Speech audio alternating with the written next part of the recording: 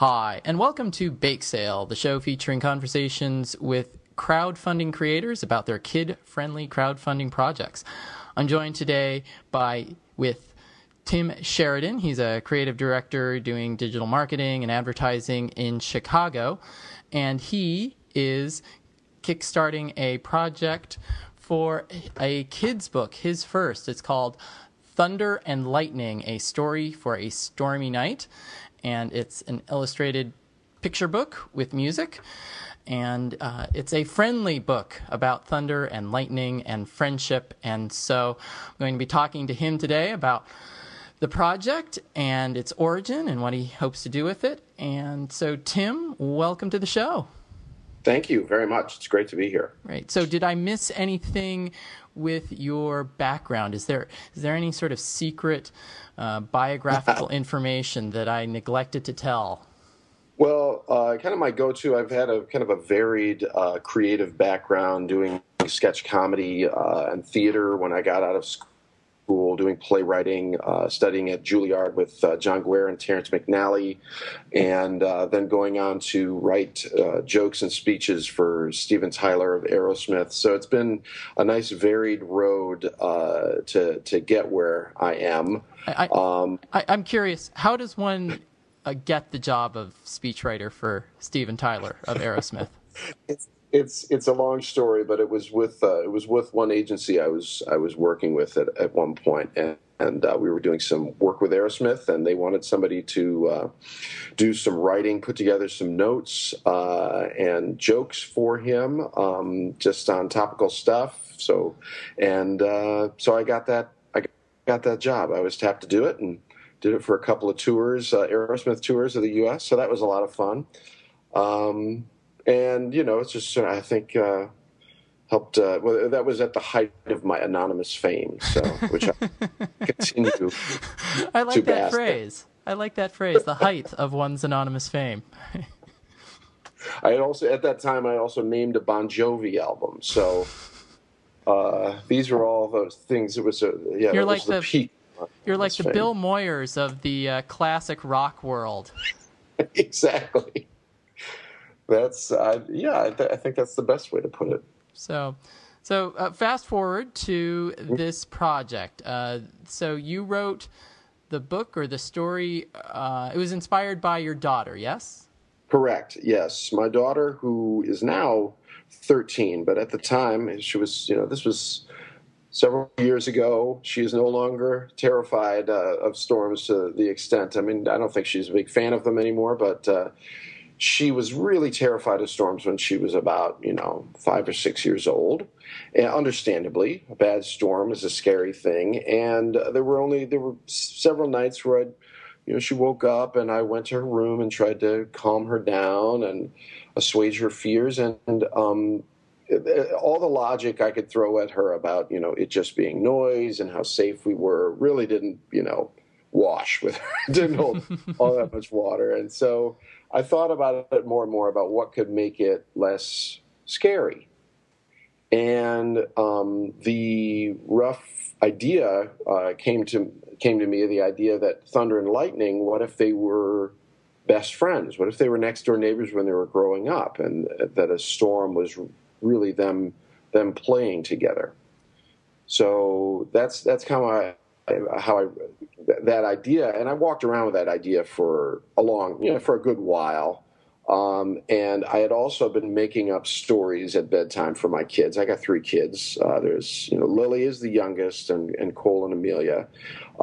They're all teenagers now, but many years ago, I made up stories every night, and I had these characters which centered around an elf named Widget and a penguin named Wobble.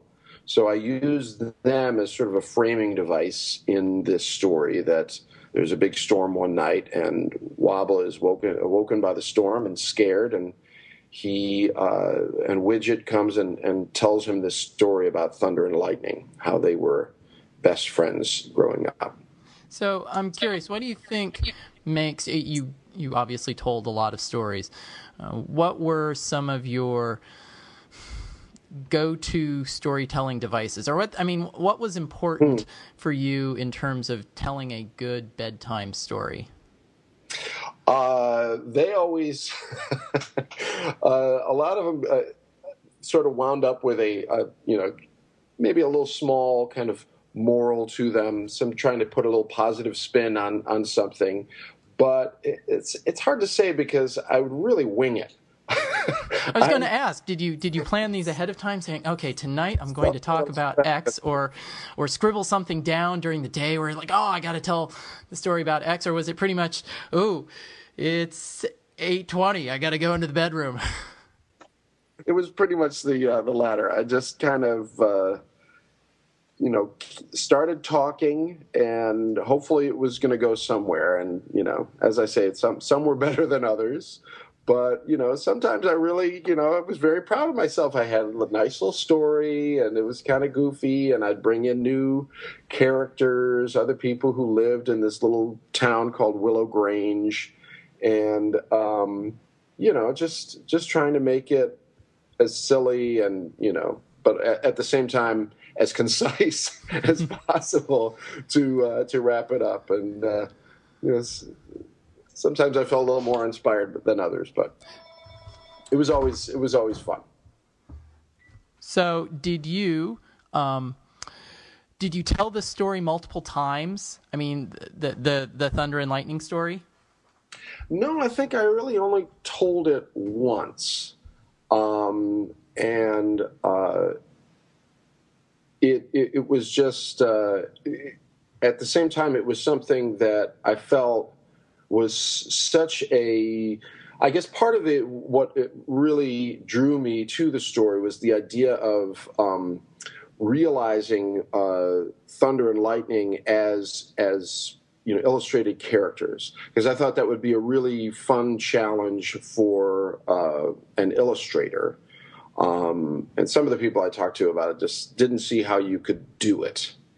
And I mean, I think you can personify just about anything, but these I thought would be great, and so that was something that helped inspire it to be something that I wanted to take further and realize as a full blown storybook. Okay, so why don't you talk a little bit about how you got from dreaming up or thinking of and telling the story to your daughter when she was younger to now? She's a teenager. You kickstarting this as a book. Mm-hmm. Well, part of it was, so I walked around with the story for a while, and it kind of fleshed it out in my head, added that framing element to it, and I had talked to a couple of, I apologize. So had done that, and then I'd also given the manuscript to some folks and waited around. I had understood from the advice of some people, well, if you want to get something published, a lot of publishers don't like you to have an illustrator. They want to pair you with an illustrator. So I, waited around, and I'd done that plenty of times before in writing scripts and screenplays where, you can wait around for quite a while and just die of encouragement, as they say. Good job. We don't want to publish it, but good job. Yeah, exactly. And it finally got to the point where I was I wanted to make it happen. And Kickstarter to me afforded the ability to put something out there, and I figured it wouldn't happen. I could do a straight vanity project and vanity print this thing, but I figured Kickstarter gave the ability that I'd know that there was a certain demand for it, that people appreciated it and were backing it, and I really had only so many of my family and friends that could make it happen. If I can open it up, and it has been tremendous. The response from people all over the world who I have no connection to that I'm aware of, who have backed the project.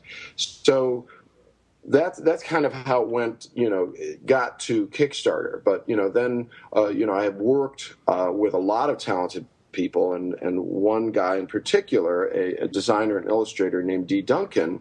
I approached him about the project, and he was very interested, and in collaborating with him has been one of the great experiences because we really share such a vision for this, and his illustrations are just wonderful. So it's been a lot of great things coming together, and again, being able to choose my illustrator. Kickstarter helps provide that, and the Kickstarter funds, part of that would be going to pay him for such great work that he's done. So, I really like the illustrations that are there in the promo video and on the Kickstarter page itself. I wanted you to talk a little bit also about the book will have a soundtrack of sorts from the Low Anthem, which I spend a lot of time in the kids' music world. I don't believe they've recorded a kids' music album. So I wanted you to talk a little bit about how that came about and how their songs will be woven into the story of the book. Mm-hmm. Yeah. So, I've been a fan of that band for a while now, a huge fan of theirs. And while their records aren't kids' records to say the least, there were a couple of songs on one record which I thought were just so perfect. They helped to me. They complemented the spirit of the book. One is an instrumental and one is a song, and there was just something about the quality of them that I appreciated. And I also appreciate, the more I've learned about that band and, made some contact with them regarding this project, they've been really encouraging about it, fully behind it. And, they're a band that is just, I believe in music for the love of music. So I really admire that. And I think that comes across in their music. So, I approached them about it and then went through the process of getting these songs licensed to be in the book. And the way I saw it working would be that for the ebook version, and it's tricky because I think, that the technology has only, has come so far as to serve some of the things that I want to have happen with this book. But with the Apple, for the iPad, what we can do is embed the songs as there'd be a little button on the page, and you could play the song right from the page. So there's a couple of one at the beginning and one at the end of the book, where one sort of sets the mood, and then one follows up with just kind of a little closing, almost like I think of it as almost like a lullaby. And with the print version, there would still be that little cue, a visual cue to play the song. You would be able to download, you'd get a code with the book, or you could download those songs and play them on an MP3 player, an iPhone, what have you, as you're reading the book. So, just a couple of different ways that you could integrate those songs into the book reading experience, and then also, of course, you'd have them to enjoy any other time. And then hopefully other people would also go out and buy more Low Anthem records and enjoy them as well. Great. So you mentioned earlier, and I don't think I'd fully appreciated it when I had before talking to you, and I had just seen the little sign at the upper left-hand corner of the picture that greets you when you look at the Kickstarter page. It says, "Welcome to Willow Grange." So do you have a dream, a vision of being able to do more stories from Willow Grange? Yeah, I mean, I would love to. It just depends on where this goes.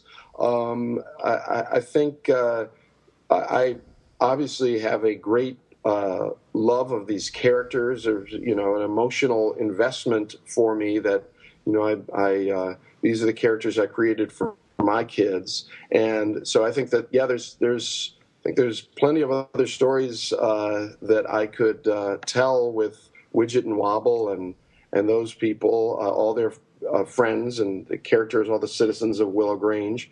So absolutely. But again, that wasn't really what I set out to do with this story.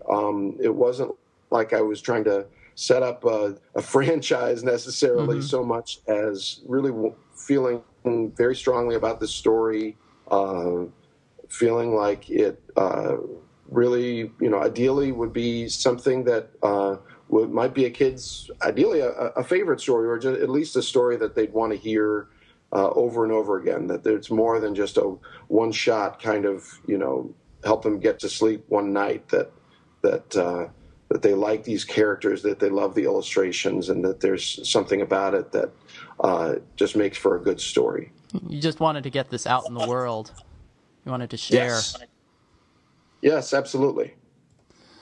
Great. Well, Tim, I think this has been a fun conversation. One of the things I've learned in talking with people on their projects is that inevitably, when I talk to them about their project, I only talk to people and their projects whose projects I A, support, and B, really like. And so, but even that said, I inevitably end up, after the conversation, being more interested in the project even than I was when I started the conversation. And I know that's the case here. So I'm definitely looking forward to seeing the finished project. I know that you're appears about 2/3 of the way there, and so you're not quite there yet, but you've definitely got a good trajectory. So hopefully here in the next 10-11 days you'll cross that finish line and be able to introduce this into the world. So if people want to learn more about you, obviously you can search on Thunder and Lightning on Kickstarter, and I'll also have a link to this project certainly in the show notes for this broadcast. But where else can they find out more about you, Tim Sheridan? Well, I've got a portfolio site that features some of my work, my professional work, and that's at Tim Sheridan, SHERIDAN, portfolio.com.